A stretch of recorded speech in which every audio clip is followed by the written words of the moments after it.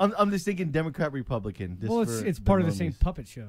It is, and you know what? But I have a different perspective on this, and this kind of is a better way to kind of go into a little bit. Take us away. Yeah. So why is the two-party paradigm a good tool against unrest? Because everybody thinks they have a choice. They think there's a chance at making a difference. Well, not that, but you can always pin it on the other side. Yeah. Okay. So if like think about it. So if you live in a country like UK can't really do it because they have a lot of different parties. Same with Germany, they have like 5 or 6 different parties. So you can't just pin good bad.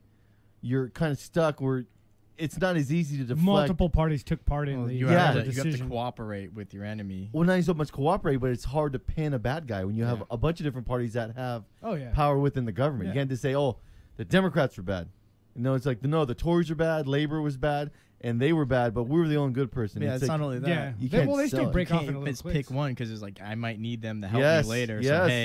So hey, because the power's so broken up. Yeah. You're talking about powers broken up in like coalition. 20s, 15s, 10%. It's not a 50-50 It takes like 3 parties together to get something to happen. Mm-hmm. Well, not like that, but think about this. So if you're president of the U.S. or Obama, Trump, George Bush, it doesn't matter who it is, Bill Clinton, you can always pin why stuff isn't going right on the other parties.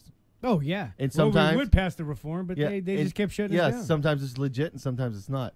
So, but if you understand that that's a good tool, look at it through the lens of a dictator country. Who takes responsibility in a dictator country? The dictator does. He can't blame an opposition. That's why he just beats any opposition. Though. Yeah, but usually what happens? It's my fault. He can play his. Yes, yes.